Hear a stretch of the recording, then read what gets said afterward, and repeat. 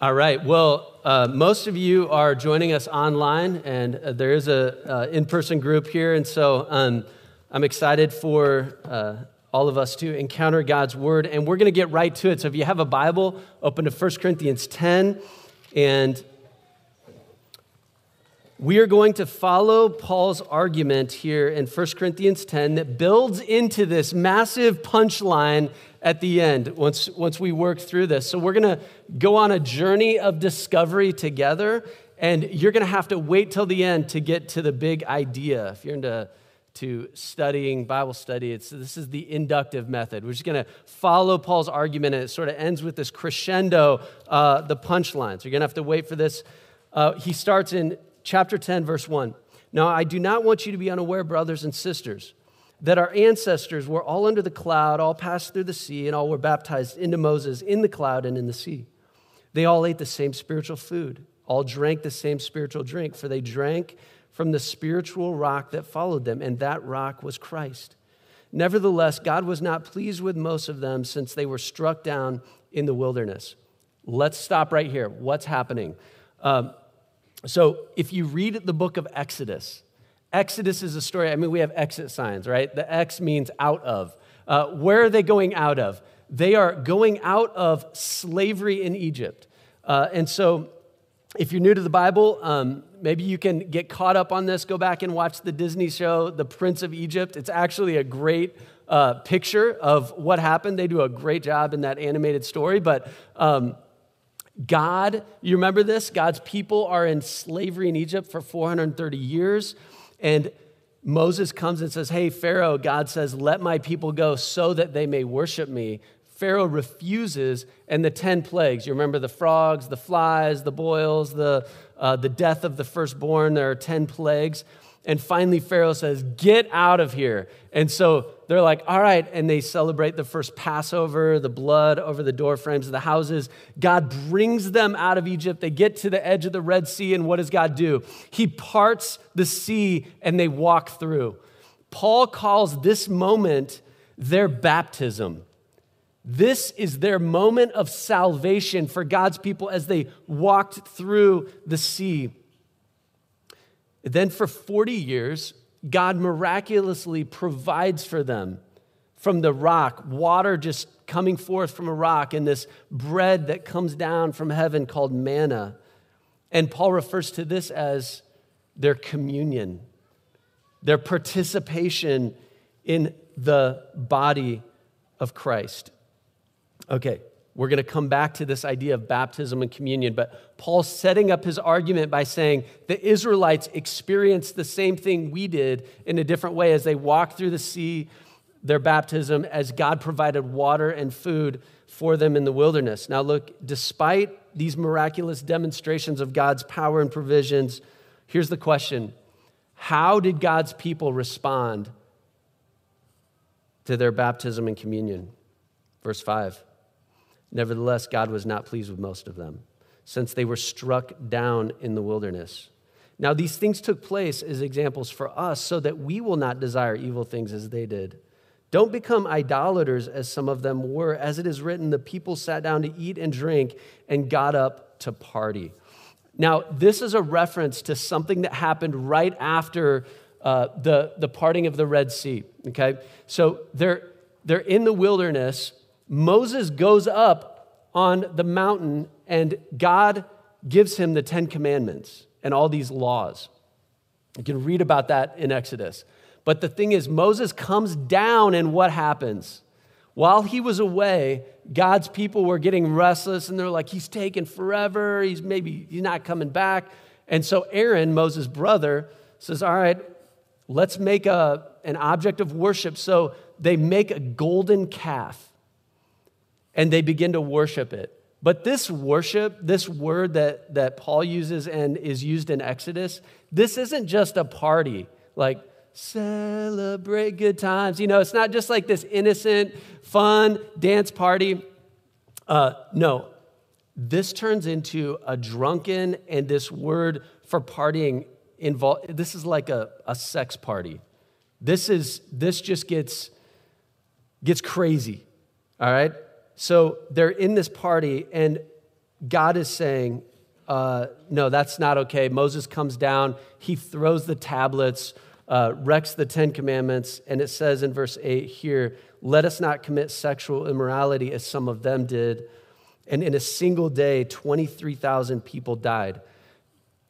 Some of these references, if you go back to Exodus and you read the book of Numbers as well, some of the history of that time during the 40 years, you'll get more of a context for all the things Paul's talking about, which we're not going to go into detail now. But he says, so in verse 9, let us not test Christ as some of them did and were destroyed by snakes.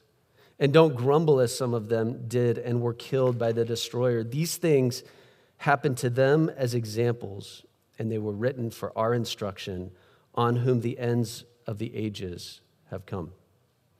So, despite the miracles, despite these religious activities and actions, God killed many of them. He says, verse 12, so whoever thinks he stands must be careful not to fall. No temptation has come upon you except what is common to humanity, but God is faithful. He will not allow you to be tempted beyond what you are able, but with the temptation, he will also provide the way out so that you may be able to bear it. He's saying, Corinthians, you are just like those people in the Old Testament. This history lesson shows that all the temptations that they experienced, the temptations towards sexual immorality, the temptations to grumble and complain and make idols, it's not unique to them. It's not unique to you. We as humanity experience these same temptations.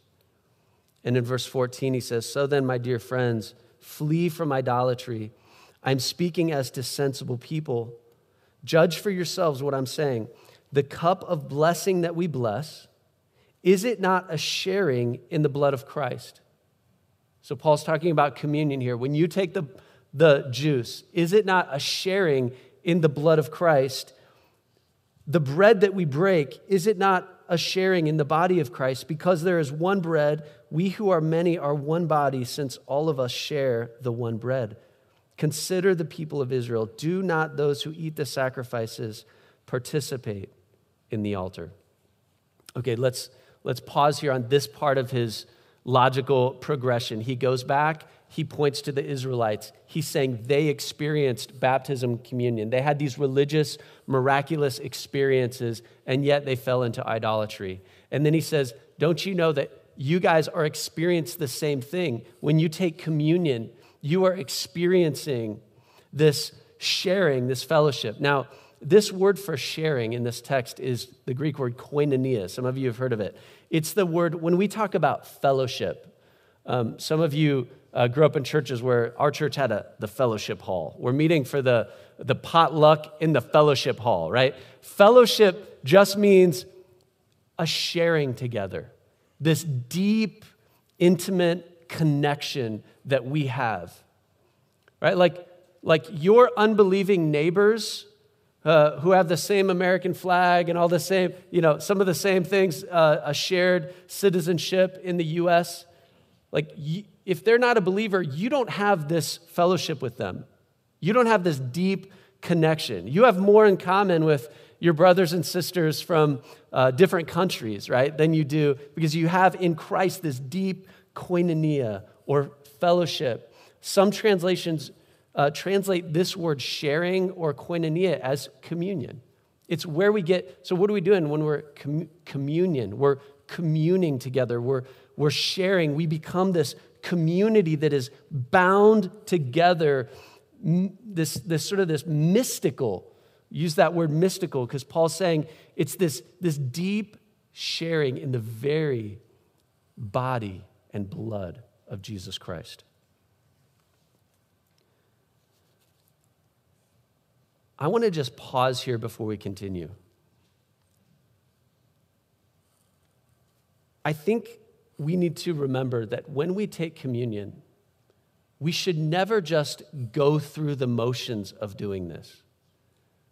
like something we do. We throw out that token prayer before a meal.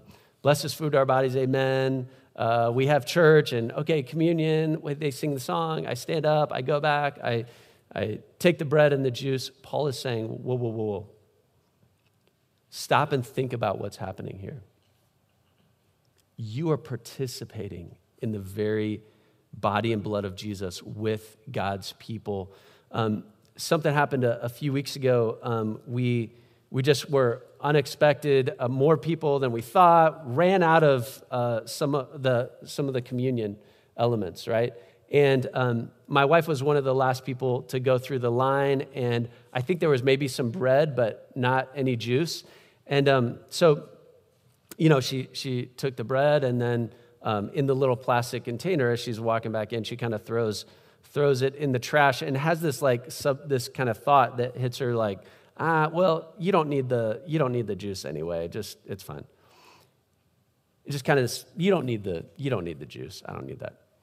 Well, she went that week and spent some time with an older woman in the church who was just spending some time with her, and as they were praying and talk about things that are going on in life, as this woman is praying for my wife, Letha, she said, Letha, the blood, it's all about the blood of Christ. And all these things that you're experiencing, she just felt impressed to tell her that victory comes, forgiveness comes, the power comes through the blood of Christ, the sacrifice of Christ on the cross. And all of a sudden, she had no idea, but God was bringing to mind that moment of just like, I don't need the juice. And it's like God was saying, no, never treat the body and blood of Christ so flippantly. We have a friend who goes to a more traditional Lutheran church, and we're kind of talking to her, and she said, through the pandemic, we only took 1 week off of church when everyone else was shutting down back in March and April, and she said, we kind of just kept going, and her statement that stood out, she said, communion means too much to us to not meet. Like, we have to participate in communion. And it kind of hit me. I don't know in our stream of evangelicalism if we treat communion that way, if we take it seriously enough. It kind of came as a rebuke. But the bigger part of Paul's point as he continues is this. So he wants us to hold a sacred view of communion, but then he says in verse 19, what am I saying then? That food sacrificed to idols is anything, or that an idol is anything? No. But I do say that what they sacrifice to demons and not to God. I do not want you to be participants with demons. I don't want you to have this koinonia, this fellowship with demons. You cannot drink the cup of the Lord and the cup of demons. You cannot share in the Lord's table and the table of demons. Or are we provoking the Lord to jealousy? Are we stronger than he? What Paul's saying here is that when you go to the local temple of Aphrodite or whatever god or goddess,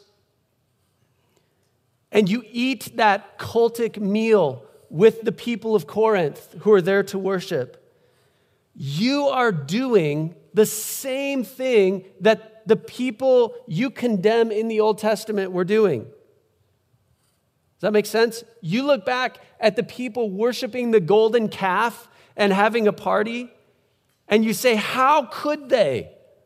And yet, you do the exact same thing when you go to the local temple and eat this cultic meal. And just because everyone in Corinth is eating the buffet at the local temple doesn't mean you should. And he goes to the step of saying, it's demonic. Do not participate with them. So if we zoom out, remember the context. Those of you who've been journeying with us.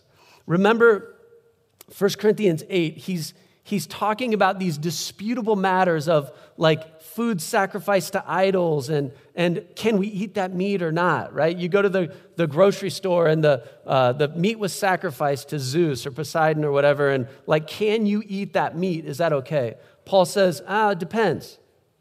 Some people, the strong and the weak, some people eat. It's a disputable matter. It's not a black and white issue.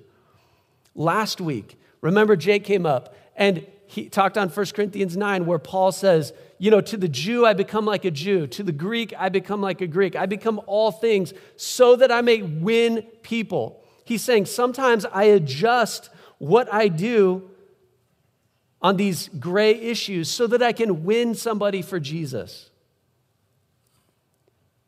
Here's the point. Paul's saying, with all these disputable matters, this is not a disputable matter.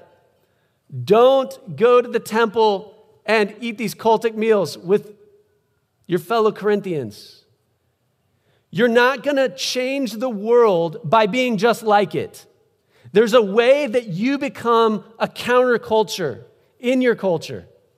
So here's the big idea. This whole chapter is a crescendo to this point to the Corinthians. Here's the big idea. Don't go to the temple and participate in cultic meals. That's Paul's punchline. This whole thing has been building, this whole history lesson to say this. Don't go to the temple and participate in cultic meals. Now, I have incredible news for us this morning. Back then, people were so stupid that they believed in gods and goddesses. Goddesses of love, Aphrodite, and the god of the sea, Poseidon, and Zeus, and all the names that you vaguely remember from high school. And they actually believed in these gods and goddesses, and they actually made temples where they would go and worship and sacrifice to these altars of these gods. I mean, these people were so ignorant, they probably thought the world was flat and that when it was raining, it was God crying, right? I just want to say this morning, be thankful that you don't live in a time before science and progress liberated us from such unenlightened ignorance. Okay, so we can close in prayer because we obviously know we don't struggle with going and eating cultic meals, right? So thanks for coming. All right. You know that the sermon's just getting started, right? Look at verse 12. He says, so, whoever thinks he stands must be careful not to fall. This statement is precisely our problem. We think that we stand firm. We do what the Corinthians did to the Old Testament people. We look at them and we say, how could they? We stand on this self-righteous platform of 2021, and we look back at history and we say, a golden calf? Are you kidding me? Crusades? Slavery? And we look and we're like, ridiculous. Temples? Cultic meals? Is this a joke? Like, these people were so stupid. But you know this, right? When we do this, we have to realize that there are people on this side of us too. And they're going to look back on us, like our grandchildren are going to look back on us and say, how could they? I can't believe you lived in a time when they, ... fill in the blank. And there's a whole lot of things we can imagine they will be saying about us. And whatever statue they would want to build of us, they'll be tearing that one down too because of this very point that Paul is making. C.S. Lewis came up with a term for this. Before he became a Christian, C.S. Lewis described himself as he reflected on his life before Jesus. He described himself as a chronological snob. A chronological snob. Chronology has to do with time, like this very thing of looking back on the ancients and saying, how could they? He defined chronological snobbery as this. It's up on the screen. He says, our own age certainly has, like all periods, its own characteristic illusions. They are likeliest to lurk in those widespread assumptions which are so ingrained in the age that no one dares to attack or feels it necessary to defend them. The only palliative, or a remedy or medicine, is to keep the clean sea breeze of the centuries blowing through our minds. And this can only be done by reading old books. Our culture has a fascination with what is new, with what is current. The mantra of the 60s was, don't believe anyone over 30. But C.S. Lewis's mantra is something like, don't believe anyone under 300. Look back and learn, and let this clean sea breeze from the centuries blow through your mind. And this is exactly what the Apostle Paul is doing. So my question is, if we let this clean sea breeze of the centuries, and in this case, millennium, blow through our church, what will we learn? There's two things we're going to learn. Number one, we're going to learn about God, and we're going to learn about us. This is Paul's point. Here's the first thing. What do we learn about God? If you're taking notes, what do we learn about God? Here's the point. God hates idols. God hates idols. What is an idol?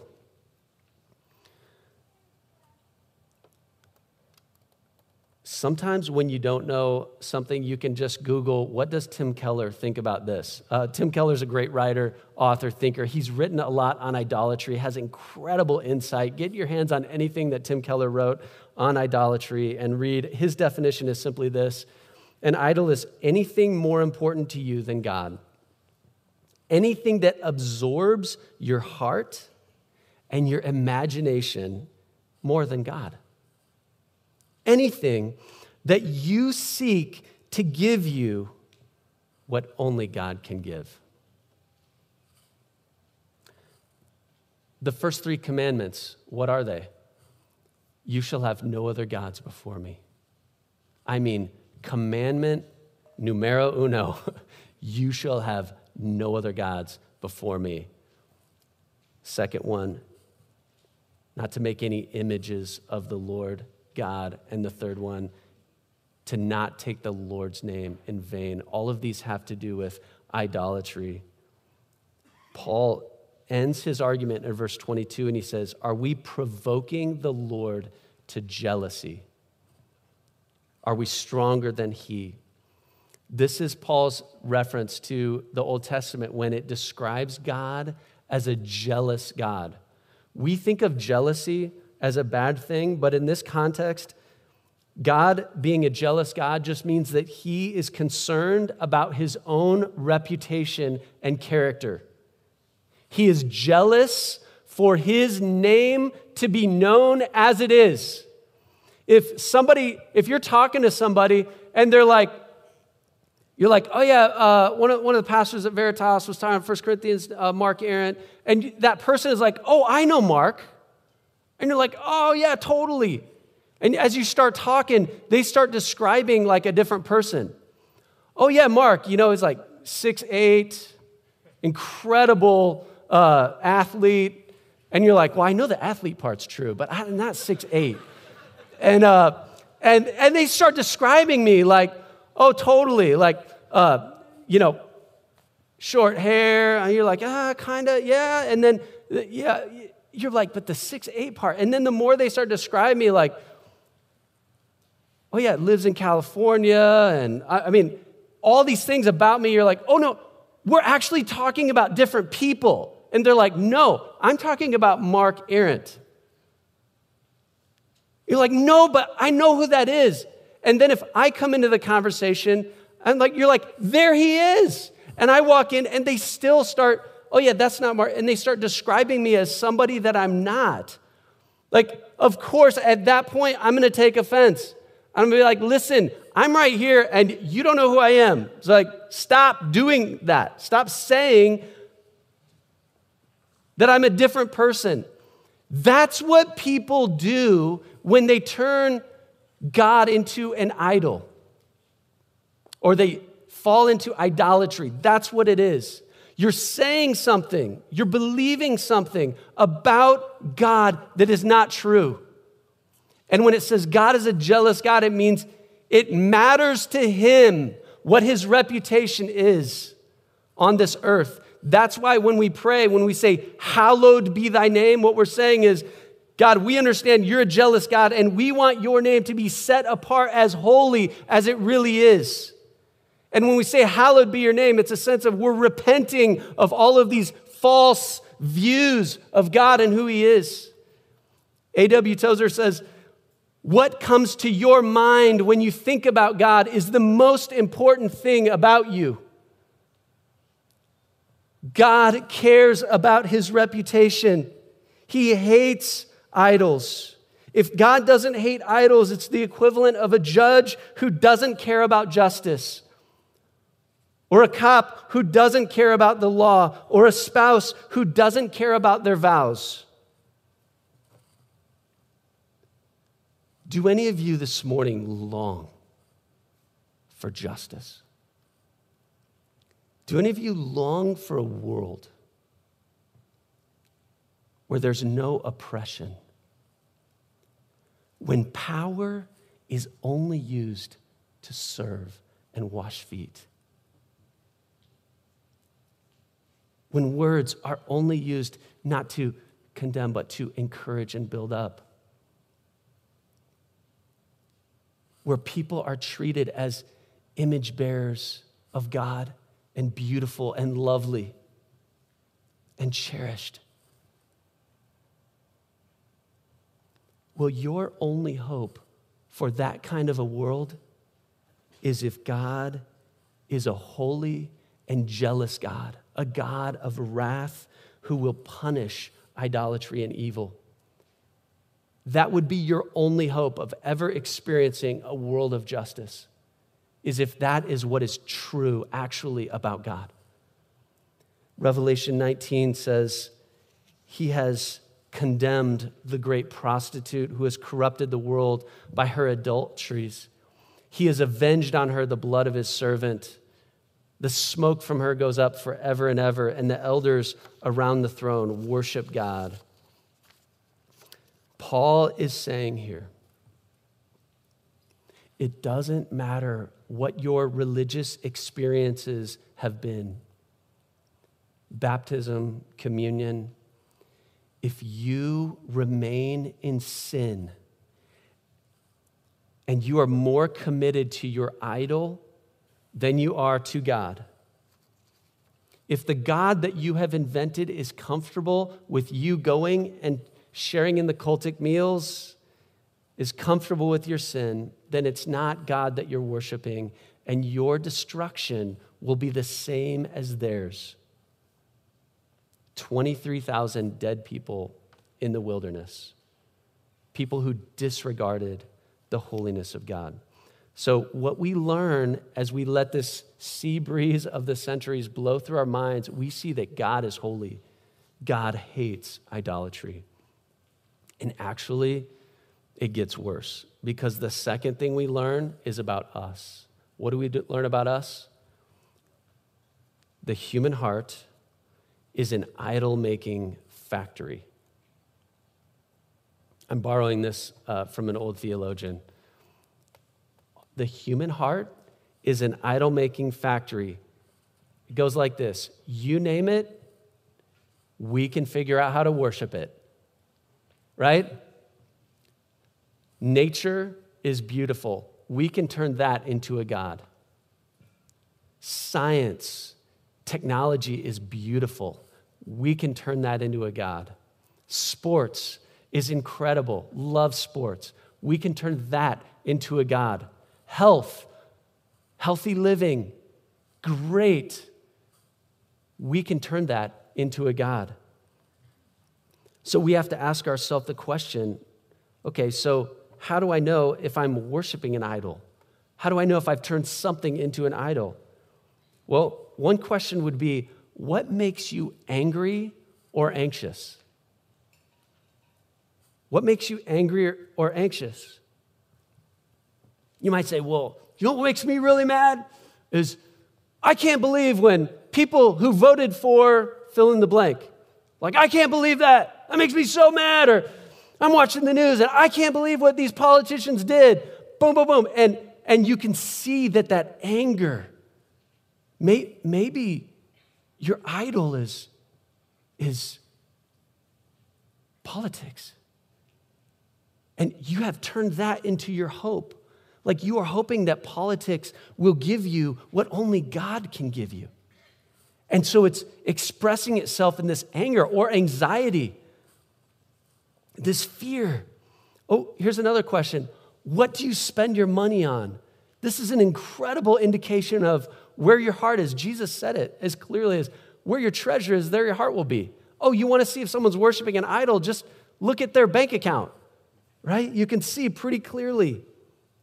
What does your calendar say about you? What you give your time to? What you get up at 5 a.m. for? What you prioritize? What you consider an essential service? Right? So it's actually kind of hilarious talking to different people about what they value and what they consider essential, right? It's like my kids' sports, if the coach says we're having practice, like we're having practice and we're going to be there. And then when it comes to other things, it's like, oh, that's not essential. I don't need that, right? Like we do this thing, and it's kind of exposes our priorities. Might expose workaholism, that my career is my identity. It might expose that my God is my leisure, my entertainment. How about this question? What does your internet history say that you worship?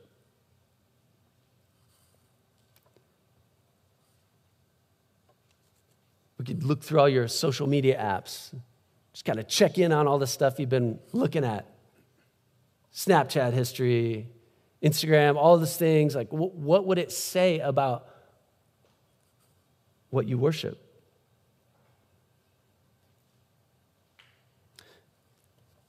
Well, maybe it's the social media wouldn't say that it's sexual immorality that you are wanting. Maybe it would say approval.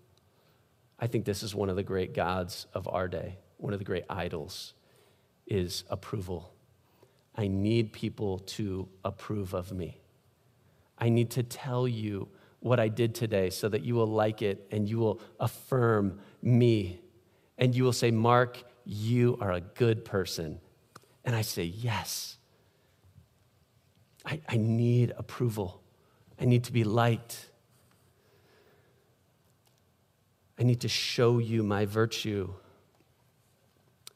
Well, here's the question, church. What do we do? How do we respond?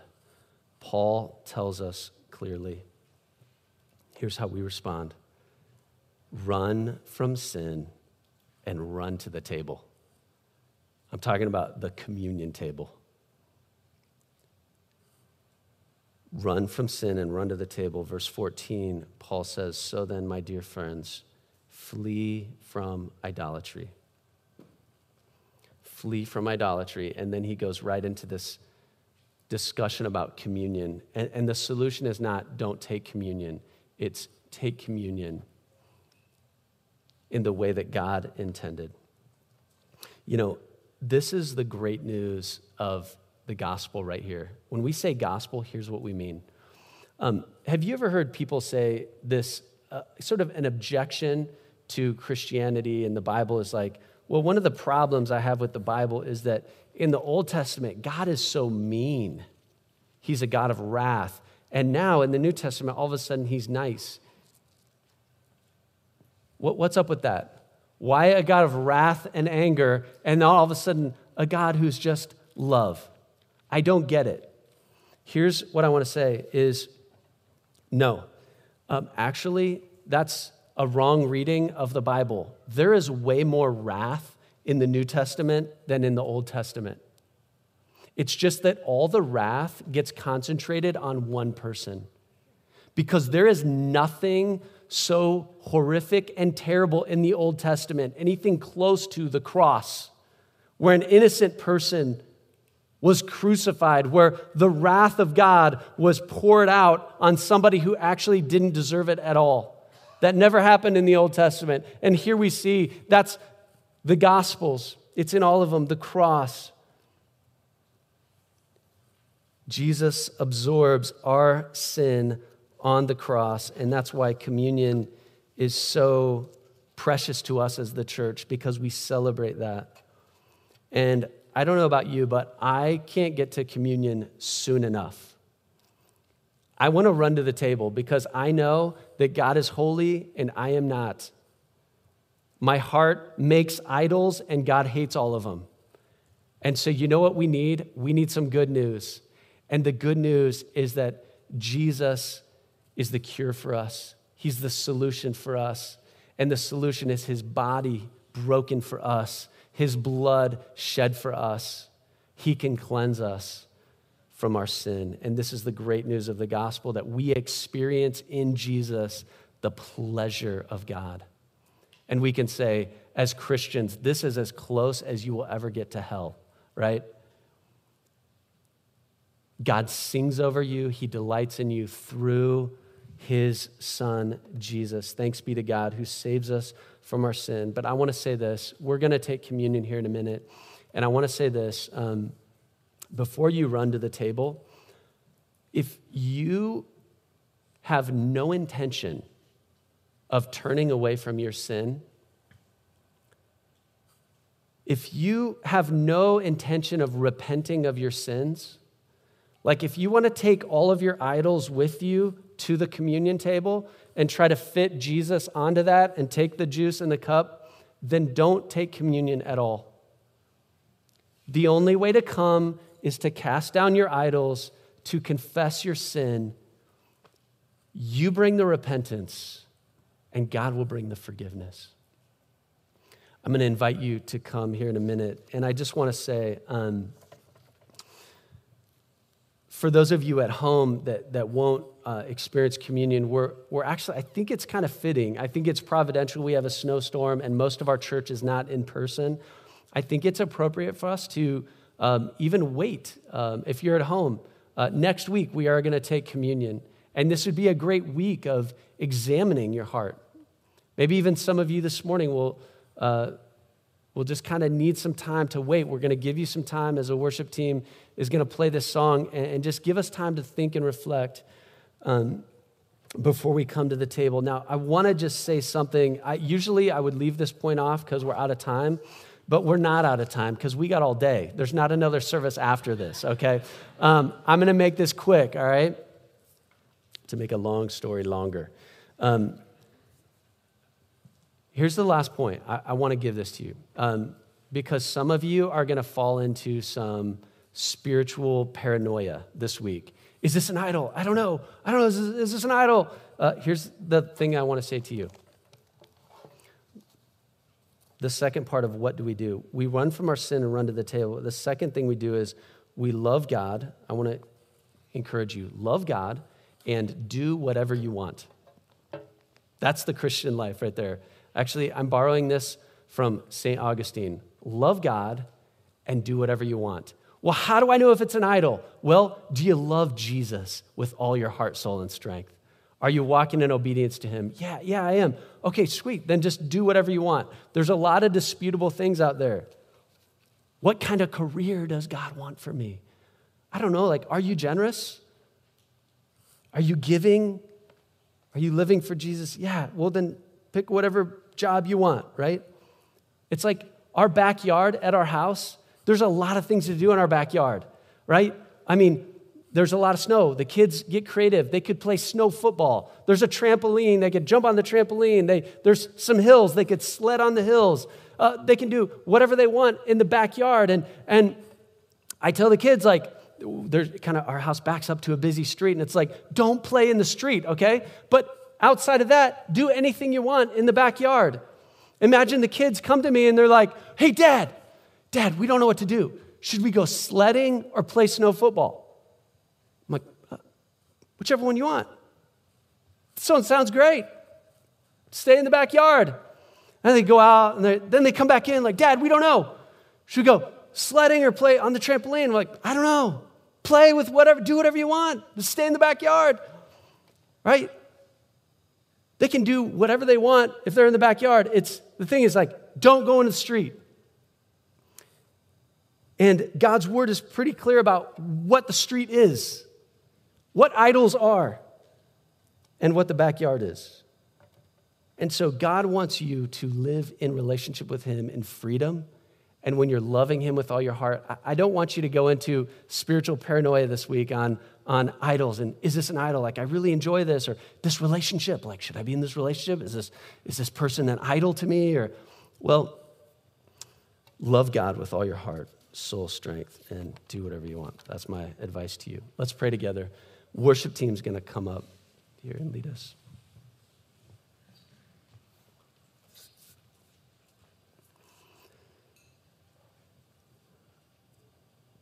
Jesus,